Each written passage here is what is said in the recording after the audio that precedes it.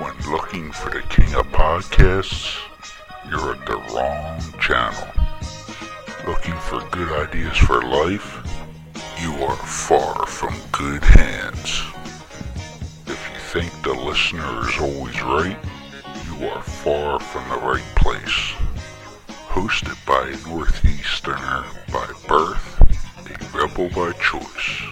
If you want a host that floats between love and madness, then play on and listen to Crazy Train Radio. What up? Excuse me while I whip this out. Oh, gnarly! Say what again? Say what again? I dare you. I double dare you, motherfucker. Say what one more goddamn time. I knew it. I'm surrounded by assholes. And good evening, friends.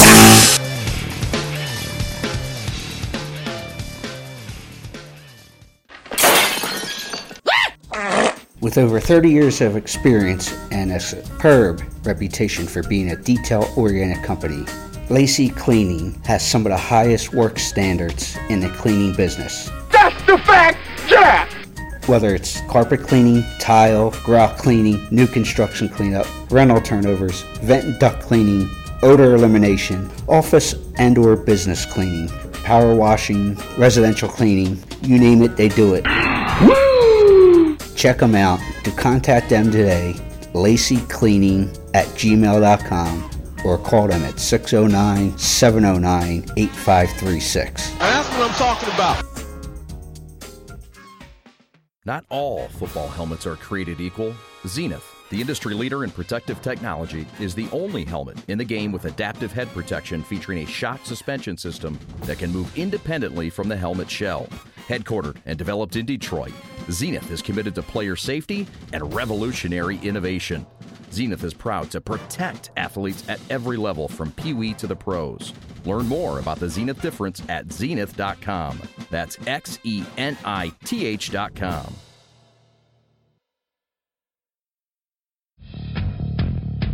How's it going, guys? This is Amy Dumas. You guys might know me as Rita, and you are listening to Crazy Train Radio.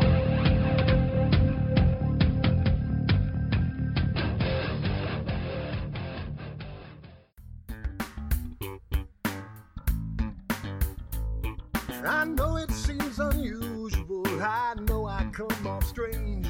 I'm too old for a toy and I'm too young to use a cane. Best not to take it lightly, boy, don't judge a man too quick. Just know that I walk softly, cause I've got a magic stick, my magic stick.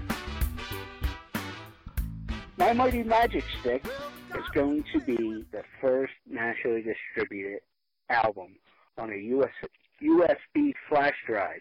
That's going to be happening on May 9th.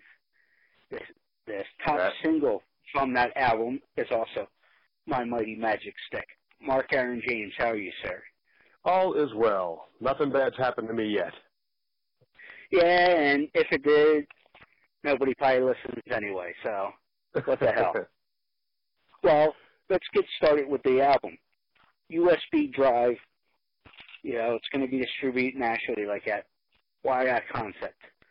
Well, you know, a lot of artists have been complaining about how record sales are down. A lot of touring has become the main source of income for artists, and I tour a lot. But I also thought, you know, I have like I think everybody does, a stack of CDs that are doing nothing now that I've put them on whatever device I'm listening to, and a lot of people are just downloading albums anyways.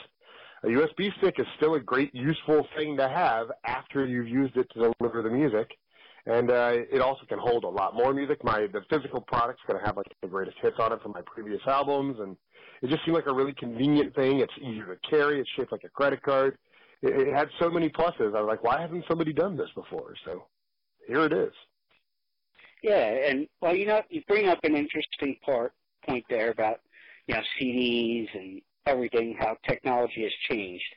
Do you see any benefit or positive with how it has changed, where a lot of people get their music from Spotify or Apple or YouTube or some of the other different venues that are available here in 2017?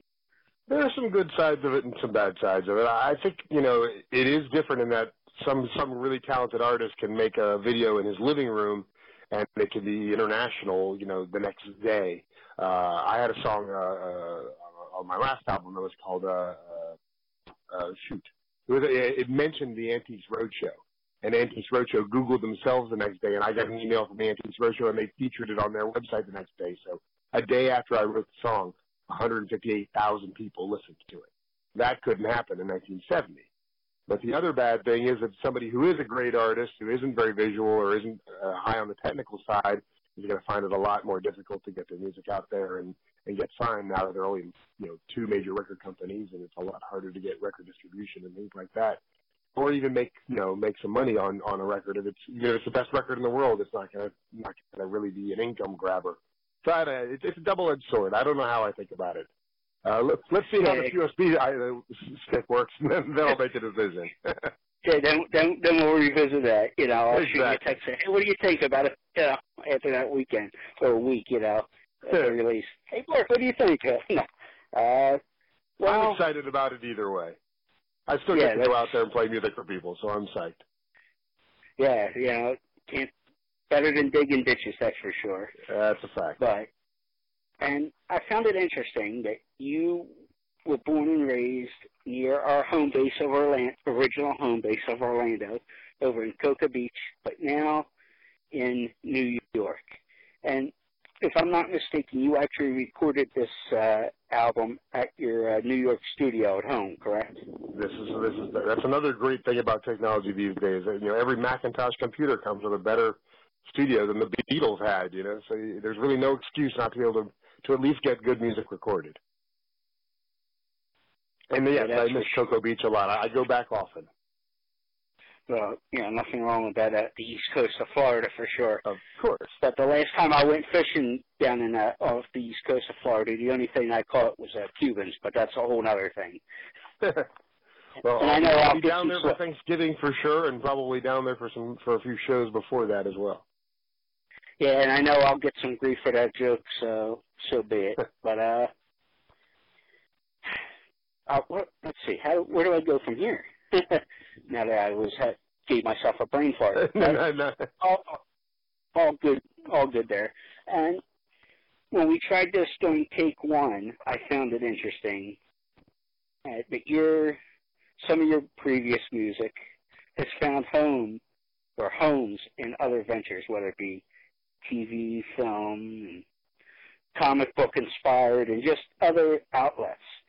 As a singer-songwriter, how is that for you when your music, which is each song or album or however you want to put it or categorize it, can almost seem like a child, that there's so much labor and love and everything put together, which I like for somebody like you. As a songwriter, it's always... Yeah. As a songwriter, it's always exciting when a song finds a new home or finds a new purpose. I love it when that happens. That's another aspect of technology too. People aren't looking at albums as albums; they're looking at each individual song. People can download each individual song. So if I have a song called "Simple Ingredients" and it gets used in a cooking show, or as you mentioned, probably my biggest song was about comic book characters, and that got picked up for a lot of people are doing cosplay to it and Comic-Cons and stuff like that. And I never think of that when I'm writing the song, but it is pretty cool. It was just Passover actually, and I was Googling the song to put up on Facebook and saw that a cantor, the person who sings for the Jewish holidays, was singing the song about Passover that I wrote, maybe 8 or 9 years ago. So it's just interesting to see how songs can have a life beyond what you plan for them, and I think that's great. I think it's a cool way for your music to live out there. If you want to keep that child metaphor going, it's nice to see a child find its job. Yes. Well, is that good for business that if, say, a song finds a home in another outlet, whether it's TV, film, or whatever the case may be, that sales will pick up? Have you noticed? Certainly the comic book song sold a lot because it was exposed in that way. It's not so much sales that it's great business. It's that you get residuals from TV shows, you get and placements in films and things like that, and it certainly it ups your visibility too. So when I'm if I'm touring to the town that Cantor sings in, more people are going to see if they see my name in the paper, they're going to go, oh, that's the guy who wrote that song.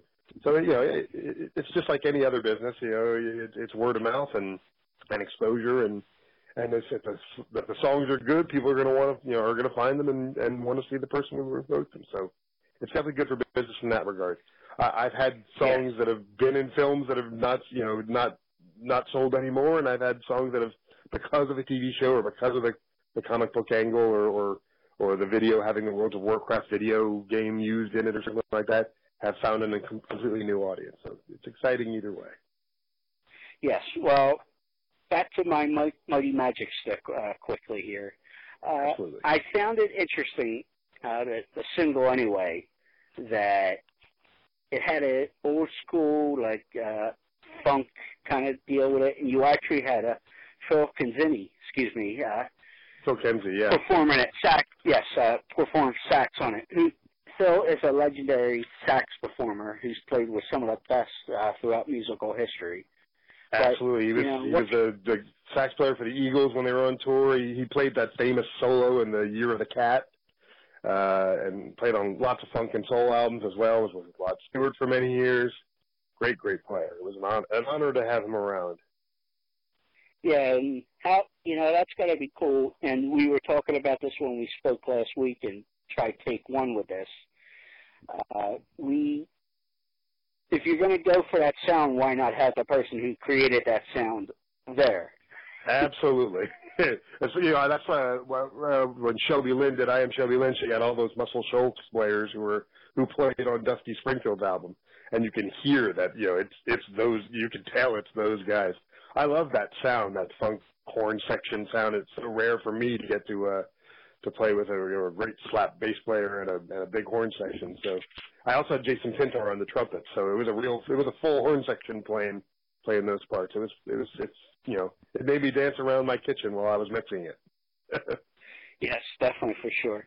The other thing I found interesting, and we're not the most political show, don't want to go there, but the other thing that I saw in my notes and whatnot, and doing a little homework, because God forbid my parents wanted me to read and write and whatnot, is that you actually performed twice for presidents. Once for Mr. Obama and now current President Trump. When you got the invite for something like that, what's that like for somebody like you? Well, I know how I'd react if I did it. When I first got the Obama invitation, I thought I honestly thought it was spam. It came through my spam email. You would think they would, I always expected that people would show up at your door in dark sunglasses and say you've been invited to play at the White House, but they reached me via email, and it was just an email saying, can you send your bio and clips? You're on the short list to play at the White House. They do a concert there 30 Christmas concerts there every year.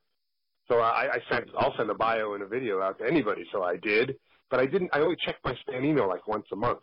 So like a month later, I checked it again, and it said, you've not responded to your invitation to play at the White House. We might have to give your spot to someone else. So I actually Wikipedia'd the email it came from to see if it was real. It was FOP.gov.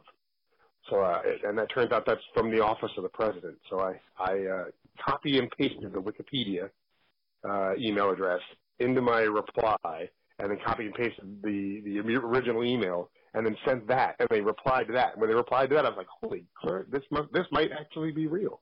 But I wasn't sure until they let us in the White House. I was still a little nervous that it was going to be fake. Yeah, because I know you were mentioning it as well with that story. Once you got in, somebody else actually got denied access to come in. We were at the gate with a woman who had all sorts of paperwork, and she's like, I've got an appointment with one. And the guy, and we were next to her, and the guy was like, oh, Mark Eric James, come on in, here's your band. And meanwhile, she was stuck at the door, so I was like, okay, we're legit now. I feel better. Because, like I said, we were joking when we were talking about this the first time here, that, like, if I was invited for whatever reason to a high-functioning event such as that, whether it be the White House or a fancy dinner or whatever, I'm the type of guy that I'd be looking over my shoulder going, waiting for somebody to go, all right, come on, gotta go, time to go. You've been punked. Yeah. Yeah. Well, yeah. After the dog sniffed our instruments twice, I figured we were actually going to make it in. Yeah. So, but did you find they were a receptive audience? Because that can be like a higher class crowd or audience at times. You're upper class. Well, the audience for these particular shows is the president and the congressman are allowed to invite people into the White House to see the decorations, basically. And then at the end of the tour, seeing all the decorations, there's the concert. So I think everybody was kind of really in a great mood because it was constituents and people who worked with the local congressmen, and they'd all been walked through this beautiful, beautiful display of Christmas ornaments and gingerbread houses, and so everybody was. By the time they got to us, they were in such a mood to listen to Christmas. We had them singing along to things. It was very pretty.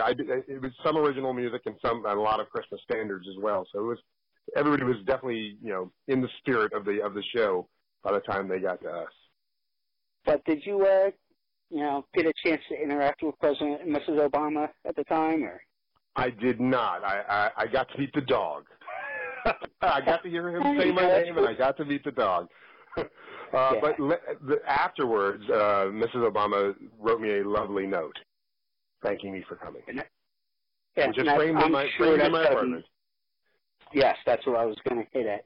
I would sure something like that's definitely framed. Yeah. We didn't talk about my other presidential encounter. I've got a funny story about that, but it does lean a little to one side. Go for it. Well, when I played I was play at Trump International Golf Club in New Jersey.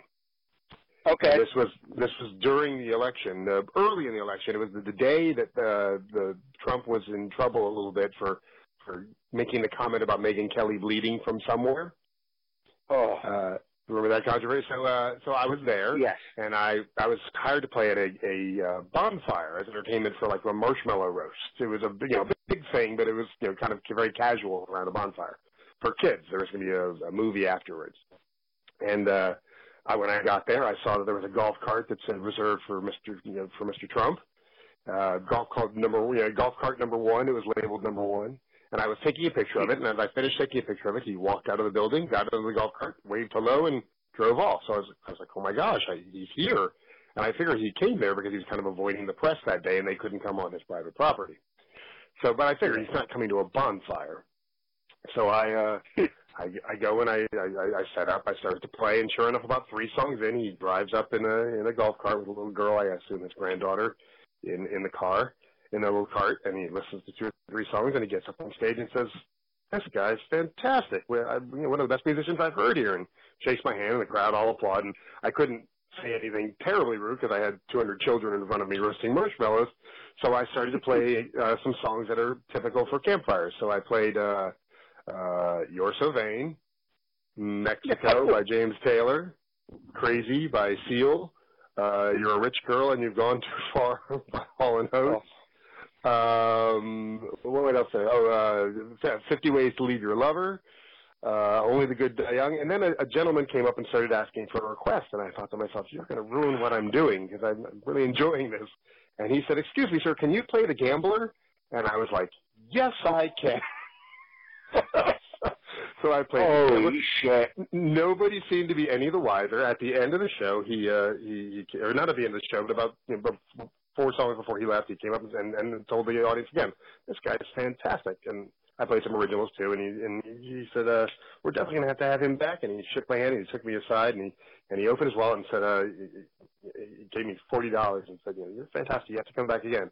Now, I live with an immigrant from El Salvador as a roommate.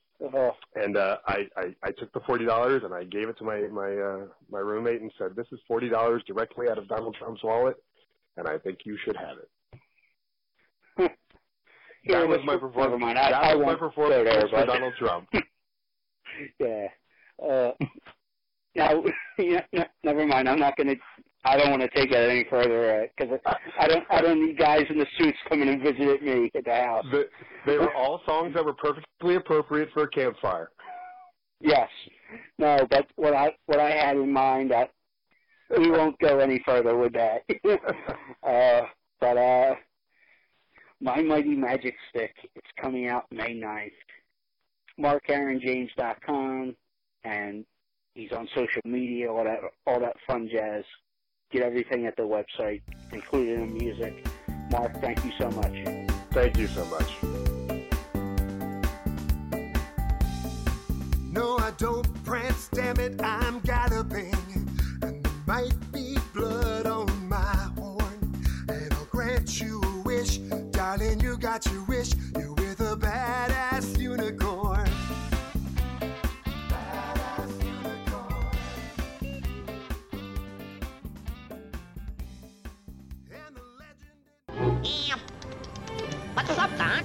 I'll tell you what's up. Based out of Atlantic City, New Jersey, Geek Time Entertainment runs exclusively along with different events in the area to strategize with their partners who will benefit with increased exposure and patron traffic. Oh, gnarly! Geek Time Entertainment will work with your event in increasing the event's traffic via social media, radio, and storefront advertisements. Holy cow! Also, they will help increase business for your company and event with different sales incentives. Duh. Whether your event will be small or even mid-scale, Geek Time Entertainment is the group to work with. That's what I'm talking about. Contact them today at geektimeentertainment@gmail.com or facebook.com/geektimeentertainment. Oh my God, who the hell cares?